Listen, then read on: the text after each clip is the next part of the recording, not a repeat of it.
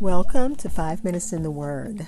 This is your daily podcast of Bible reading and insight into God's Word. We are continuing our look in Judges chapter 19. We're now at verse number 10, looking at verses 10 through 15, read from the New King James Version. The Levite has been trying to get home, but the concubine's father kept extending the hospitality and asking him, don't leave, spend the night, get up early in the morning and go. So by that fifth day, it was like, we can't stay anymore. We need to get on.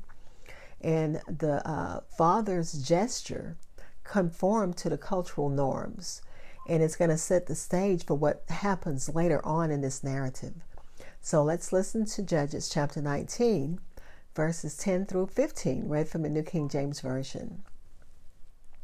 However, the man was not willing to spend that night. So he rose and departed and came opposite Jebus, that is Jerusalem. With him were the 2 saddled donkeys. His concubine was also with him. They were near Jebus, and the day was far spent. And the servant said to his master, come, please, and let us turn aside into this city of the Jebusites and lodge in it. But his master said to him, we will not turn aside here into a city of foreigners who are not of the children of Israel. We will go to Gibeah. So he said to his servant, come, let us draw near to one of these places and spend the night in Gibeah or in Ramah. And they passed by and went their way, and the sun went down on them near Gibeah, which belongs to Benjamin. They turned aside there to go in to lodge in Gibeah. And when he went in, he sat down in the open square of the city, for no one would take them into his house to spend the night. Again, Judges chapter 19, verses 10 through 15, read from the New King James Version. I'll be back to share insights and close with prayer.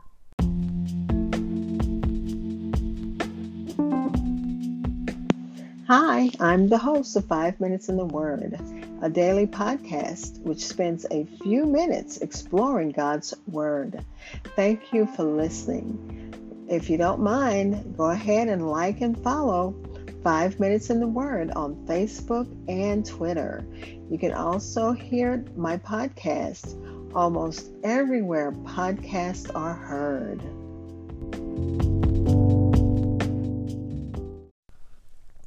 Again, we're looking at Judges chapter 19, verses 10 through 15, read from the New King James Version. The concubine's father, again, had extended hospitality, and the Levite was like, we really need to go. So they departed late in the afternoon, after they ate. And this tells us why they started the journey so late. They didn't depart at a sensible time. The father asked them to just spend the night, but they didn't want to. They just knew that, along the way, they would find lodging. The Levite did not want to turn aside into a city of foreigners. He and his concubine considered a pagan town too dangerous. The Levite either favors staying in a town inhabited by fellow Israelites, perhaps because he thinks it will be safer, or he's motivated by bigotry, ethnic bigotry against the foreign Jebusites. Gibeah was about 4 miles beyond Jebus, and Ramah was near Gibeah.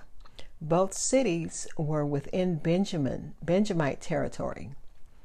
Gibeah was a central location in Saul's disastrous rule. And of course, that's a little Bible history, a little Bible background, again, showing us how God just puts everything there for us. And this Judges has given us some background.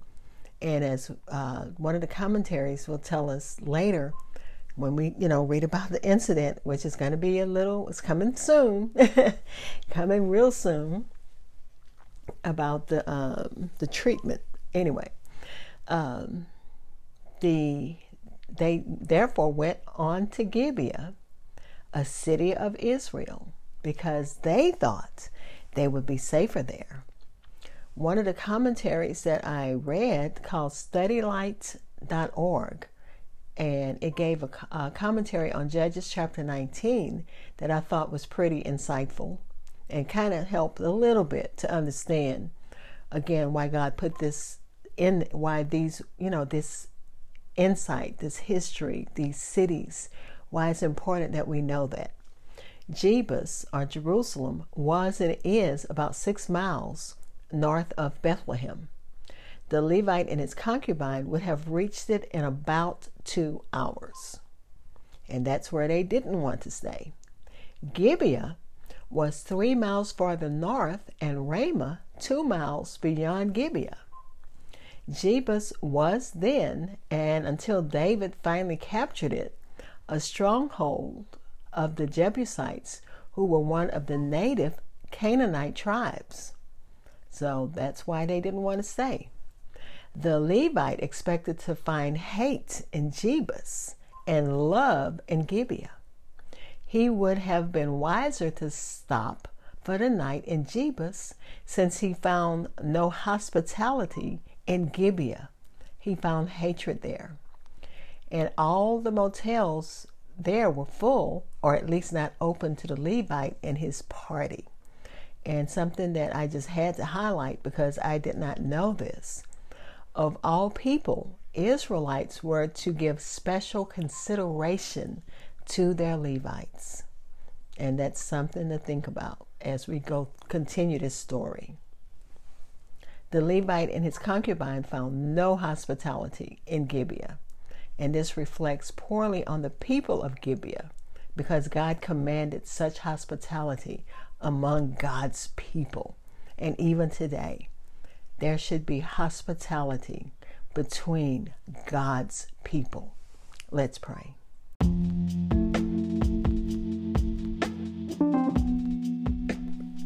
Father, we thank you as we study your word. Thank you for the pictures that you give us, the images that you give us, the guidelines that's found in your word.